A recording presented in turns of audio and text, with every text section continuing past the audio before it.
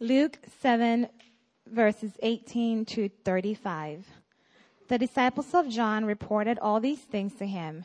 And John, calling two of his disciples to him, sent them to the Lord, saying, "Are you the one who is to come, or should we look for another?" And when the men had come to him, they said, "John the Baptist has sent us to you, saying, 'Are you the one who is to come, or should we look for another?'" In the hour he healed many people of diseases and plagues and evil spirits, and on many who were blind he bestowed sight. And he answered them, "Go and tell John what ye have seen and heard. The blind receive their sight, the lame walk, lepers cleanse, and the deaf hear. The dead are raised up, the poor have good news preached to them. And blessed is the one who is not offended by me." And when John's messengers had gone, Jesus began to speak to the crowds concerning John. "What did you go out into the wilderness to see? A reed shaken by the wind? What did you go out to see? A man dressed in soft clothing? Behold, those who are dressed in splendid clothing and live in luxury are kings of courts. What then did you go out to see? A prophet? Yes, I tell you, and more than a prophet. This is he of whom it is written, 'Behold, I send my messenger before your face, who will prepare a way before you.' I tell you, among these born of women, none is greater than John. Yet one who is least in the kingdom of God is greater than he." When all the people heard this, the tax collectors too, they declared God just, having been baptized with the baptism of John. But the Pharisees and the lawyers rejected the purpose of God for themselves, having not been baptized by him. "To what then shall I compare the people of this generation? And what are they like? They are like children sitting in the marketplace calling to one another. 'We played the flute for you, and we did not dance. We sang a dagger, and you did not weep. For John the Baptist has come eating no bread and drinking no wine, and you say he has a demon. The Son of Man has come eating and drinking, and you say, look at him, a glutton and a drunkard, a friend of tax collectors and sinners. Yet wisdom is justified by all her children." God, we thank you for this moment, and we pray that your word will bring life to all of us. In Jesus' name, amen.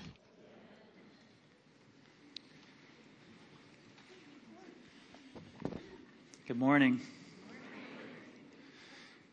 Somebody asked me earlier, "Are you barbecuing today for lunch?" And I said, "Yes. I'm going to stand outside and I'm going to get barbecued." And hopefully that's not the case. Happy Memorial Day weekend. Glad you're here. Glad you're here. John the Baptist is in prison. He is locked up. Remember John? He's the great prophet who declared that Jesus was the Messiah, the Lamb of God who takes away the sins of the world. And now he's locked up. And something's happening very strange. Jesus leaves town after he finds out that John is locked up. And Jesus goes about doing good and healing and delivering everybody but John. And John asks a very honest question. And he says, "Are you the one who is to come, or should we expect someone else?" In other words, John was having second thoughts about this sermon that he had preached. Wasn't quite sure if it was true, if it was real, and he was questioning that. So what I believe this text helps us to answer today is a question that I think many of us ask. At some point in our life, we ask this question.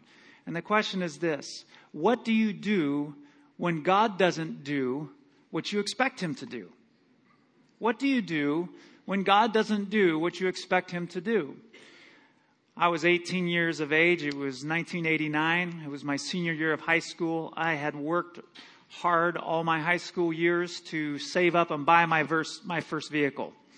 And how many of you know there's a lot of pride and joy that comes into that, all this hard work. And so I went out. I had $3,000 saved up. And I found out that a deacon at our church was selling his little S10 pickup, extended cab, automatic. Perfect truck. I loved it. 70,000 miles. He was asking $3,000 for it. Perfect. So I bought this truck, paid cash for it. Now I'm broke, right? But I'm just thanking God for this blessing.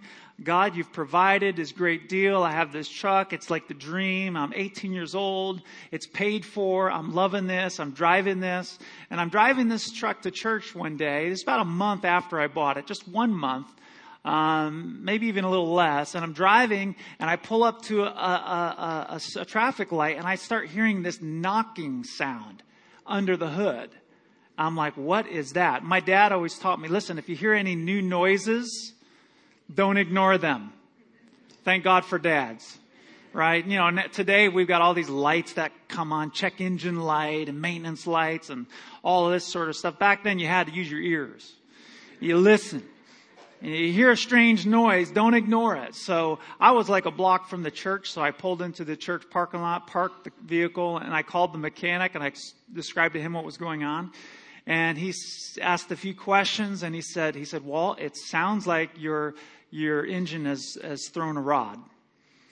And I said, what does that mean? It means your engine's blown. It sounds to me. And I'm like, oh my goodness, you got to be kidding me. He said, do this. Call a tow truck. Don't drive it. Call a tow truck. Have the tow truck pick it up and take it to my shop, and I'll look it over and I'll give you a report. So I did. I called the tow truck, and after calling the tow truck, I got out some oil. Not the 10W30 motor oil. I got out the anointing oil. I went into the church and I got myself a bottle of anointing oil. And I figured, man, you know, if the prayer of faith can make the sick well, then the prayer of faith can make sick trucks well. And those who believe will lay hands on the truck and it shall recover in Jesus' name. I'm like, you know what? This faith it's got to work for bodies and for trucks and for throwing rods. And so I get the oil out and I'm putting the oil on the truck and smearing it on there. And I'm laying hands on this truck and then I'm praying everything. I'm just a new believer. I don't know much, but I'm casting out every devil I've ever heard of. And, you know, devil of thrown rods, come out in Jesus' name. And, you know, I'm just praying over this thing, you know, and I did the Jericho march, no lie, 7 times around this truck. I'm like, man, if the name of Jesus doesn't do it, the Jericho march will, you know. You know, God bless me with this truck and he's going to deliver from this demon of whatever, you know, and I am like serious about this, you know. I'm like, God, you are going to hear my cry. You are going to answer. And that was it. And the next day I got a call from the mechanic and he says, you've got to replace your engine. He said, your engine threw a rod and we can buy new or we can rebuild it. And if I rebuild it, it'll cost $1,500. There's a long time ago, 1989. You know, a long time ago for me. And back then that was a lot of money, especially when you didn't have it. You know, didn't have any of it. So I was mad. I was hot. I was mad at the truck. I was mad at God. I was mad at the church deacon that sold me the truck. I learned a lesson. Never buy anything from church deacon. You can't trust them. You just can't trust them.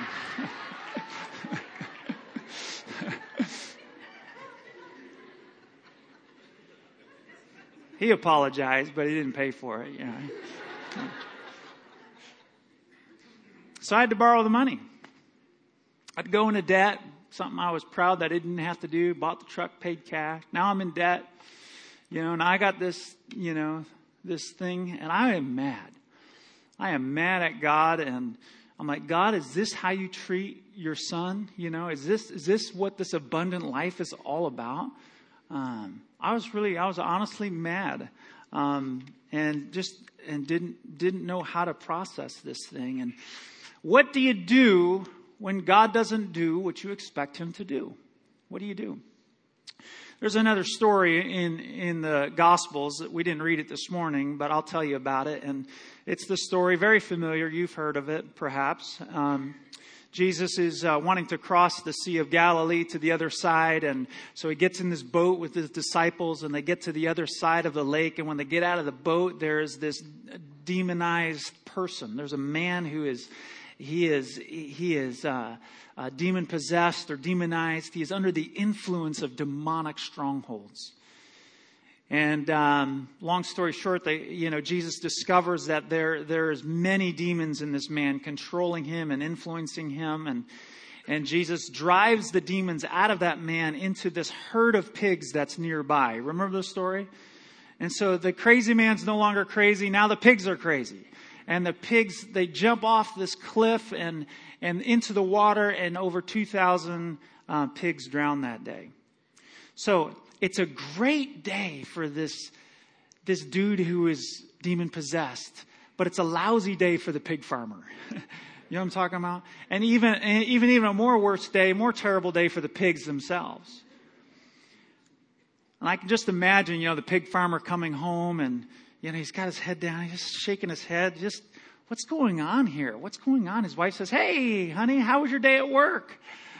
And he's like, "Well, it started out great. I was out there tending the pigs," or whatever that is. And, I'm watching over the pigs, and this guy in this boat with his friends, they pull up on shore, and they start talking to the crazy guy. The crazy guy, the crazy guy. They start talking to this crazy guy, and then suddenly, all of my pigs, they run off the cliff into the lake, and now they're all drowned. And she's like, What are you talking about? How did that happen?"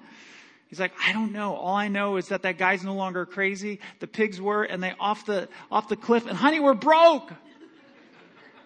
We're broke." Crazy story, right? See, God was up to something in one man's life that affected another man's life in a big, big way. Sometimes we're the dude that's delivered. Sometimes we're the pig farmer. And sometimes we're the pigs. And at any point in your life, you are going to find yourself identifying with one of those three characters in the story. Do you understand what I'm saying? Some of you this morning, you're like the guy who was delivered. Man, you're here and you're singing and you're worshiping, and God has delivered you from all kinds of addictions, and He has forgiven you from all kinds of sins, and He has been forgiven much, loves much, and you are just in love with Jesus. He's delivered you from so many things. And some of you are here this morning, you feel like the pig farmer. You're like, you got the rotten end of the deal. You're going through it right now, right? So they're blessing at your expense. Somehow, something's going on here. It doesn't make sense. Some of you feel like, I am on the edge of death. Maybe you've experienced a death in a family, or death in a relationship, death to a marriage. Something inside of you has died. You move around among these three characters in your life. Right? How many of you remember days when God just came down and He miraculously delivered you from something? And I was talking to one guy at the first service, and he did dope for years and years and years. And he said, one day a guy prayed for me. He just prayed a simple prayer for me. And in that moment, he says, I was delivered. He says, I never, ever had the urge. He said, it's been 20 years. Just boom, like that. Not even the urge, not even the temptation. That's unusual. I mean, God sets us free from stuff. That doesn't mean we are usually set free from temptation, right? Deliver us from evil. Lead us not into temptation. But this dude immediately, right? So he's the guy in the story that was delivered immediately, right? And wow.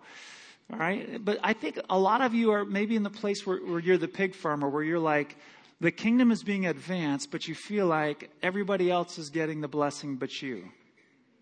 All right? So this takes us back to the story about John that we just looked at. So Herod has John the Baptist put in prison. Why? Well, Herod is fooling around with his brother's wife, and her name is Herodias. Herodias. Don't name your child Herodias, okay? And so she doesn't like the fact that John's pointing this relationship out. He's like public about it and rebuking Herod, the king, probably not a good idea unless you're a prophet and God tells you to do that, okay? But, Herodias gets upset about it and has John put in prison. So now John is put in prison. He's in prison for 9 months, okay? He's now silenced. This great prophet is now silenced. He's put in prison for 9 months. And Matthew chapter 4 tells us this, that as soon as John was put in prison, Jesus heard about it. And as soon as Jesus heard that John was put in prison, he actually left Judea, where John was in prison, and he went to Galilee. How do you like that? Is that fair? John is proclaiming Jesus is the Christ. He's the Messiah. He's the Son of the living God who takes away the sins of the world, the Lamb of God. And now he's in a hot spot. He's in trouble, right? And he prepared the way for Jesus. And as soon as Jesus finds out that he's in a tough spot, he's in prison, Jesus leaves Judea and he goes to Galilee. Can you imagine John's disciples going to John? Hey, as soon as Jesus heard that you were in a bad spot, he left. Dude's gone. He's gone. The one that you serve, the one that you preached about, all that, he left. He's gone. What? What are you talking about? This is not what I expected, John is thinking. It's not what I expected. And to add insult to injury, not only did Jesus abandon John in prison, but now he's blessing everybody else he comes in contact with. Jesus is healing. Remember last week, he's healing the centurion's servant. Just say the word and my servant will be healed. And Jesus is raising from the dead this widow's son, her only son, raising. And then in verse number 21, it says this, in that hour, Jesus healed many of diseases and plagues and evil spirits. And on many who were blind, he bestowed sight. So all these amazing things are happening all around John while something terrible is happening to John. It doesn't make any sense. Why are they being set free while I am sitting here in prison? John, this great man of God who, he was convinced Jesus was the Messiah and he preached it. And now he's doubting. He's doubting. How many of you know you can be spiritual and be doubting? You can be close to God. You can be mightily used of God. You can know God. You can walk with God for years and years, but you can still be doubting. And here John is doubting. What about my chains? What about the injustices of Rome? I thought you were going to come and turn over tables and set up your kingdom, and you were going to come down with fire. You were going to set us free from Roman oppression. What happened to our deliverer? Where are you? Are you the one who should come, or should we expect somebody else? He's having doubts. And what do you do when God doesn't do what you expect him to do? And maybe like John, you're in a place in your life right now where you never expected you would be. Never expected you'd be. Maybe you, what you used to be so sure of, you're not so sure of anymore.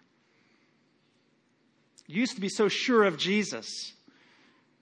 And you're here today, or you're listening online, and you're like, I used to be so sure. I used to be so full of faith and courage and bold. And I used to be. But I'm not so sure about Jesus anymore. Or maybe it's church. You're like, I was convinced of church. I thought, man, this is it. God's church is amazing, but you're not so sure about church anymore. And those of you listening online, listen up, right?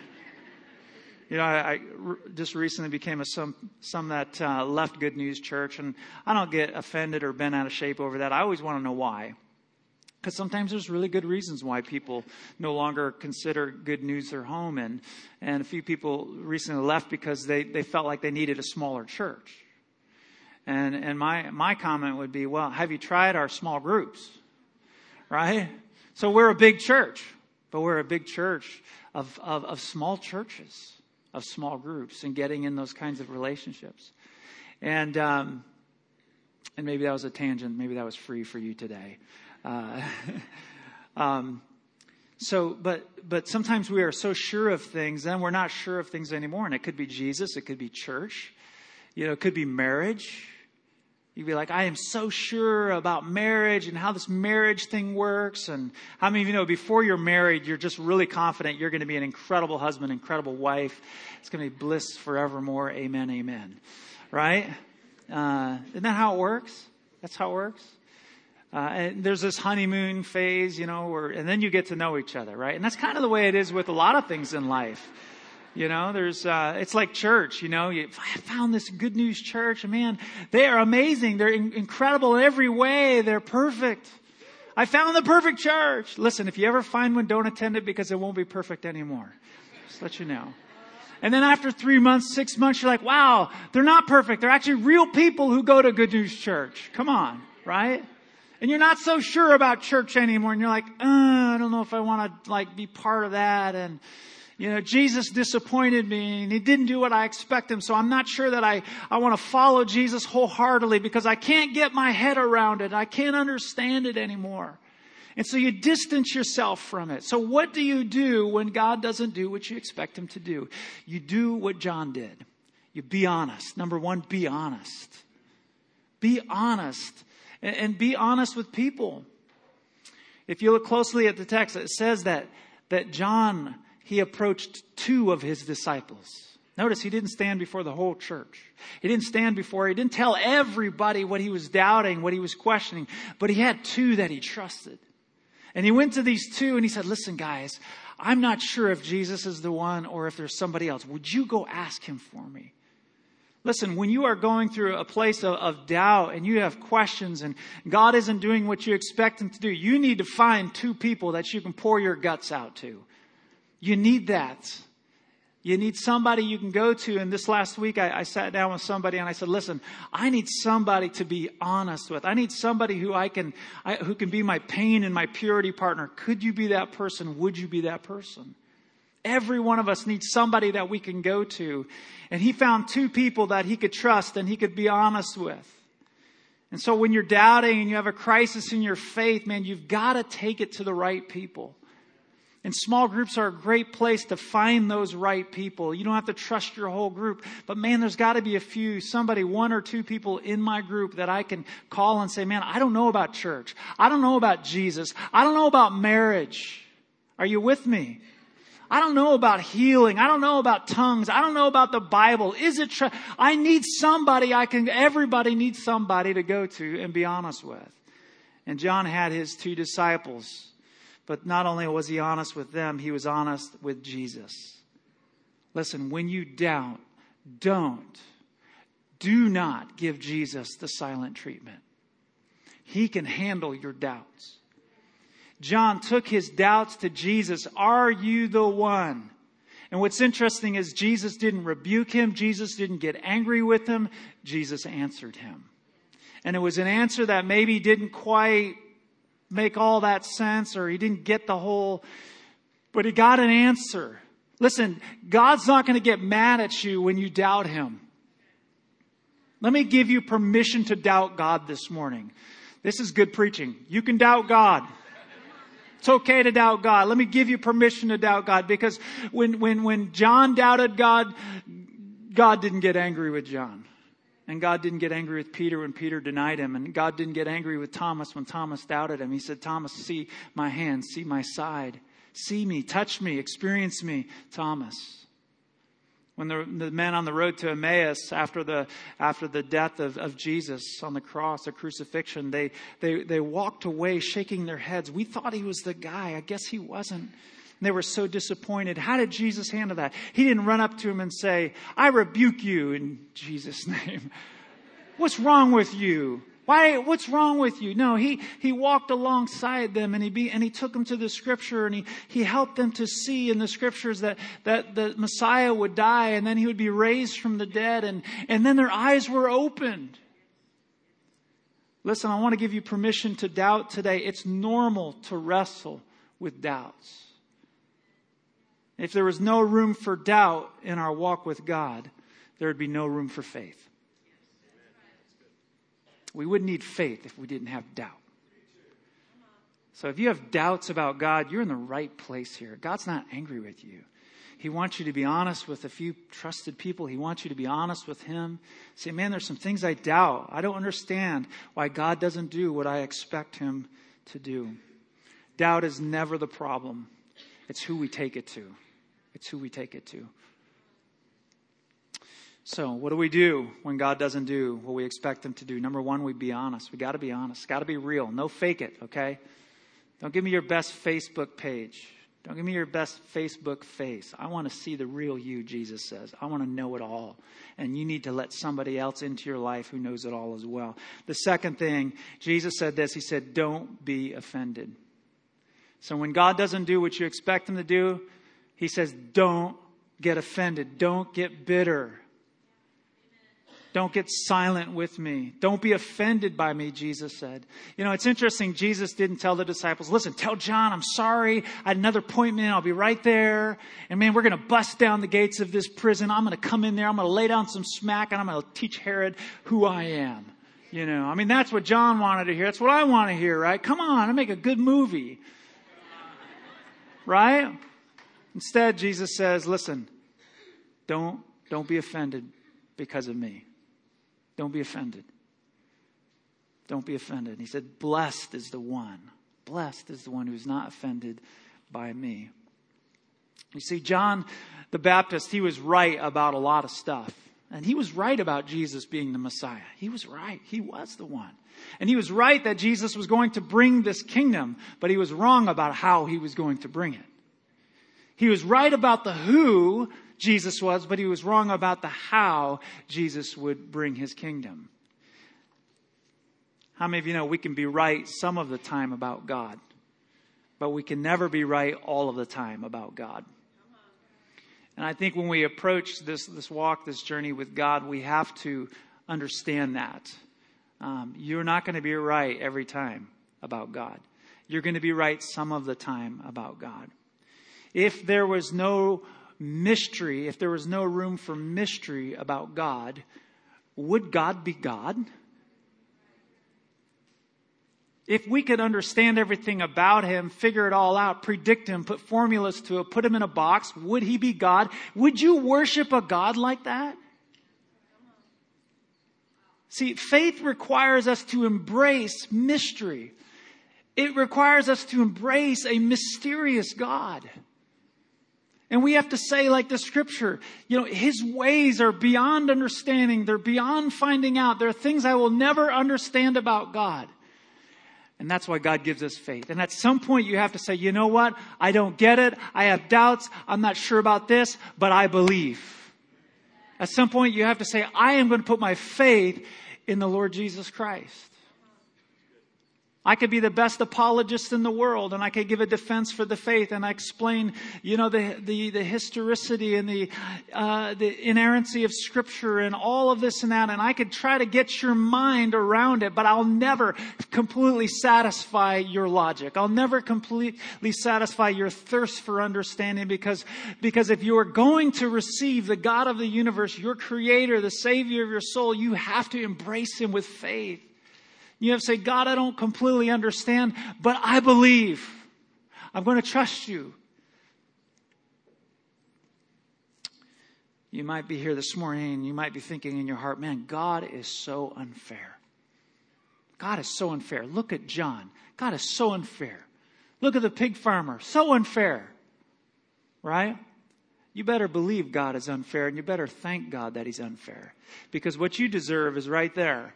And what I deserve is right there. And what we all deserve, right, is this penalty of our sin. And that's death and separation from God forever and ever. That's what we deserve. So I'm glad God's an unfair God. I'm glad He doesn't treat me as my sins deserve.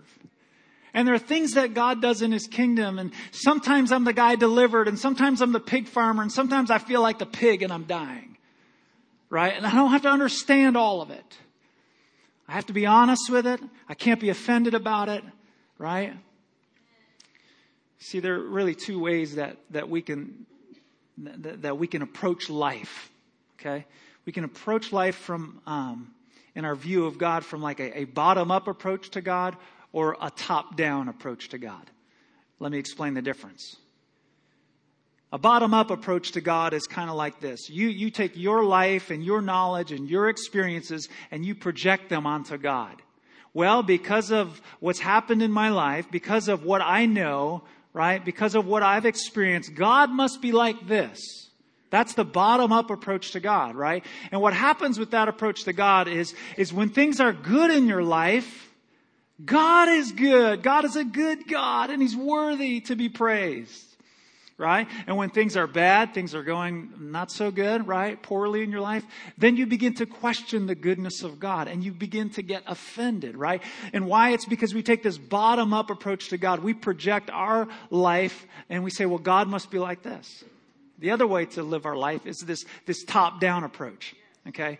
And that's where we take who God is and what He says, right? And we project that down to our life. So we begin with who God is. We begin with what His Word says, and that His Word says that God is good and that He's trustworthy and that He's faithful, right? And all these things. And we begin living a top-down approach. Some would call that a biblical worldview.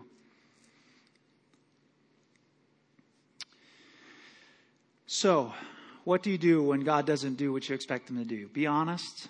Don't be offended. And the third thing is, and the last is this, be patient. Be patient. Be patient.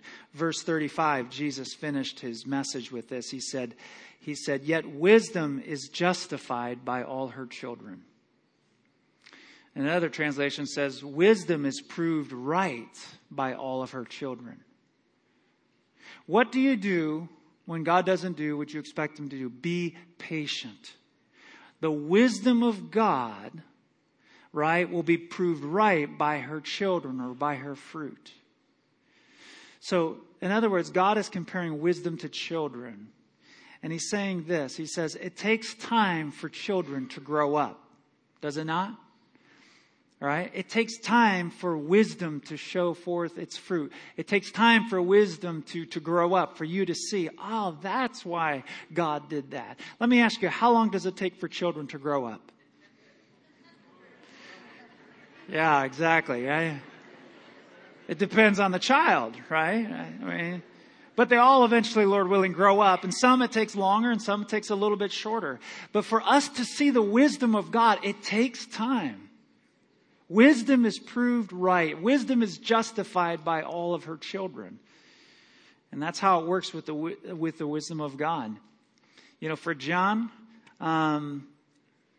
why did God allow John to be imprisoned for 9 months, to be silenced, and then to be beheaded at the end of those 9 months? Why? What kind of wisdom is that? Again, wisdom is proved right by her children. So consider this. Herod, while John was in prison, Herod listened to John while in prison. We find that in Mark chapter 6, verse 16 through 20. So we know that John was able to warn and teach this powerful ruler. God gave John an audience with the king, right? Although it cost John all of his comforts and all of his freedom, it put John before the king. It put him before Herod. And later we find out that Herod actually wanted to see Jesus, have an audience with Jesus, and hear Jesus as well. And we see that in Luke chapter 9, verse 9. So God has good reasons which are clear to Him immediately and clear to us later. How many of you believe in the later, right? I mean, think about this. Think about a difficulty you went through 5 years ago, 10 years ago, whenever, and look at now and see the why, see the wisdom behind that. Some things we will never understand. We'll take them to our grave. We'll take questions to our grave. There'll be unanswered questions. There'll be unanswered mysteries, unsolved mysteries. We'll take those to our grave. And we'll never know that. But sometimes God allows us to see the wisdom of His kingdom and of His actions. God has good reasons. He is not wanting anyone to perish. Anyone to perish. But to all to come to repentance. You know, the Apostle Paul said it this way. He said, my death, my daily death to myself is producing life in you. So if somebody's going to live, somebody has to die. And I think we have to see that sometimes we are the dude who's being delivered, sometimes we're the pig farmer, and sometimes we're the pigs. But God's kingdom is advanced. I think Jesus does a good job here of defining what blessedness looks like in the kingdom. Blessing in God's kingdom is not getting what you want. Blessing in the kingdom of God is God getting what He wants. Okay? And oftentimes they are two very different things. And He lays that out in this passage. And he begins to describe the generation of that day. And He goes, you know, this generation, they ask questions like, why don't you dance when we play the flute? Why don't you sing why don't you weep when we sing the dirge, the funeral song? Why don't you weep? And why do you eat with sinners? And Jesus is basically saying, because my kingdom is so different than your kingdom. I'm going to do things that you don't expect me to do. And things that you expect me to do, I am not going to do. Why? Because my kingdom is a completely other kingdom. So when you play the flute, don't expect me to dance. When you sing the song, don't expect me to weep. Listen, I'm going to be eating with sinners. I'm going to be doing things different than you think. And he's laying down this groundwork, this foundation for what the kingdom of God looks like. And in my kingdom, sometimes what I want is different than what you want. And this is a good opportunity to remind all of us that the gospel is about Jesus. The gospel is about Jesus. And I think in the late 20th and 21st century, the gospel's been made all about us. The gospel has become very human-centric, egocentric, and hedonistic. Whatever brings me the most pleasure and the most happiness, that must be the good news. That must be the good news, right? The way the kingdom comes, though, as we learn through Scripture, the way the kingdom of God comes is always through the shedding of blood. It's always through the shedding of blood. We see that in the Old Testament. The way sins are covered, the atonement, it's through the shedding of blood. The way the kingdom of God came onto the earth was through Jesus and the shedding of his blood. And the way the kingdom of God comes to the earth today, it's no different. It's through the shedding of our blood and not the blood of our enemies. Oh, this is a good amen message.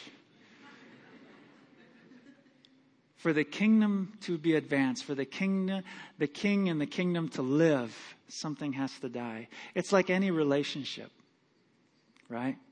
I was talking to a friend this week, and he happens to mentor a lot of couples and just really gifted and graced in that area. And I sat down and I asked him, I said, what do you think is the biggest challenge you see in marriages today? And he said, selfishness. Selfishness. Boy, that's brilliant, isn't it? He said if we could eradicate selfishness from marriage, every marriage would be incredible. It would be amazing. If we could eliminate selfishness from marriage, we could eliminate hardship and divorce, and we could eliminate so much if we could eliminate selfishness. And I said, man, that's a great idea. I came home and I told Carrie, I said, you first, babe. First. All right? If our marriage is going to live, and I'm blessed with an incredible wife and a great marriage. If our marriage is going to live, somebody's got to die. You first. You know? That's kind of the way we think. That's the way we're wired, right? In God's kingdom, if God's kingdom is going to be advanced in the earth, sometimes that means we're going to be the dude who's delivered. Sometimes we're going to be the pig farmer, and we're going to be scratching our head at the end of the day and go, at my expense, this dude is delivered. And someday we're going to feel like John, who's in prison, about ready to get his head cut off. We're going to be like that pig, you know? And we don't understand what's going on, and God doesn't explain it. He gives us answers like, don't be offended. That's it. Don't be offended. So his disciples said, okay, we'll go tell him, don't be offended. And while they're walking away, Jesus turns to the crowd and says, let me tell you about John. Listen, let me tell you about John. John's not some wimp. He's not some, piece of grass that's blown in the wind. Let me tell you about John. And he begins to commend John and commend his faith. And too bad John's disciples didn't hang around to hear that. All John got was don't be offended. And maybe that's you this morning. And that's the message God has for you. He's not going to explain all the whys and the hows. He's just going to say, don't be offended because of me. And if you're not offended, guess what? He says, you're blessed then. And we have to learn, and we have to look at the guy who was delivered from demons while we lost all of our pigs or income or whatever. And we have to look at the guy and said, because he's blessed, I'm blessed. And the kingdom advances. So I don't know where you're at today, where you find yourself moving in one of those characters in the story that I just told, but God wants to do this today. He wants to encourage you. He wants to encourage you to be honest, don't be offended, and be patient. Because wisdom is proved right by her children. And if you're the servant of God, you can trust God. No matter what crap you're going through. Forgive my phraseology. But sometimes that's the best word to describe life. Right? And it happens. And it's messy and it's stinky. And you're in it. And you're like, you know what? I am not going to be offended. Right? I'm not going to be offended. I'm going to be honest. I'm going to be patient. Because God is up to something in His kingdom. And I get to be part of it. No matter where I find myself in the story. I get to be part of it. And God's kingdom advances. The gospel is about Jesus. And advancing Jesus in the earth. And if you're here today and you're like John, you're in a difficult place. And you have some honest questions. And you want to say, you know what? I want to be honest with Jesus. I don't want to be offended. I want to be patient. I want you to stand with me to your feet if that's you. I want to just pray with you right where you're at today. Thank you, God, that you give us permission to doubt, permission to be honest. Lord, today we come before you. We humble ourselves. We say, God, we don't have the whole truth. We don't see things as you see things. We see things as we see things. And we may never see things as you see things. But so God, give us the ability, God. Give us the ability to not be offended this morning. Give us the ability to be patient. Give us the ability to trust you, to trust your wisdom. Give us the ability to know that, God, in due time, your wisdom will be proved right. We may not see it today or tomorrow or 20 years down the road. But God, we stand here and we say, we trust you, God. We trust you. No matter what comes our way, God, we trust you. God, there are things we are not sure of today. There are things we were certain of yesterday that we're not certain of today. But God, we say we trust you anyway. God, so I pray that you would help us. Help us to grow in our faith and our trust of you. Thank you for not rebuking us in our doubts. Lord, we bless you today. I'd like everybody to stand if you would. We're going to sing this chorus and just take some time and worship God as we close. I want to encourage all of you. Let's engage. And in the time we have left, let's engage. This chorus is powerful. Let's engage. Let's put ourselves before God again today. Can we do that together? Maybe raise your hand. Make me whatever you want me to be. I came here with nothing, but all you have given me. Jesus, bring new wine out of me. Make me a vessel. Make me a vessel. Make me an offering.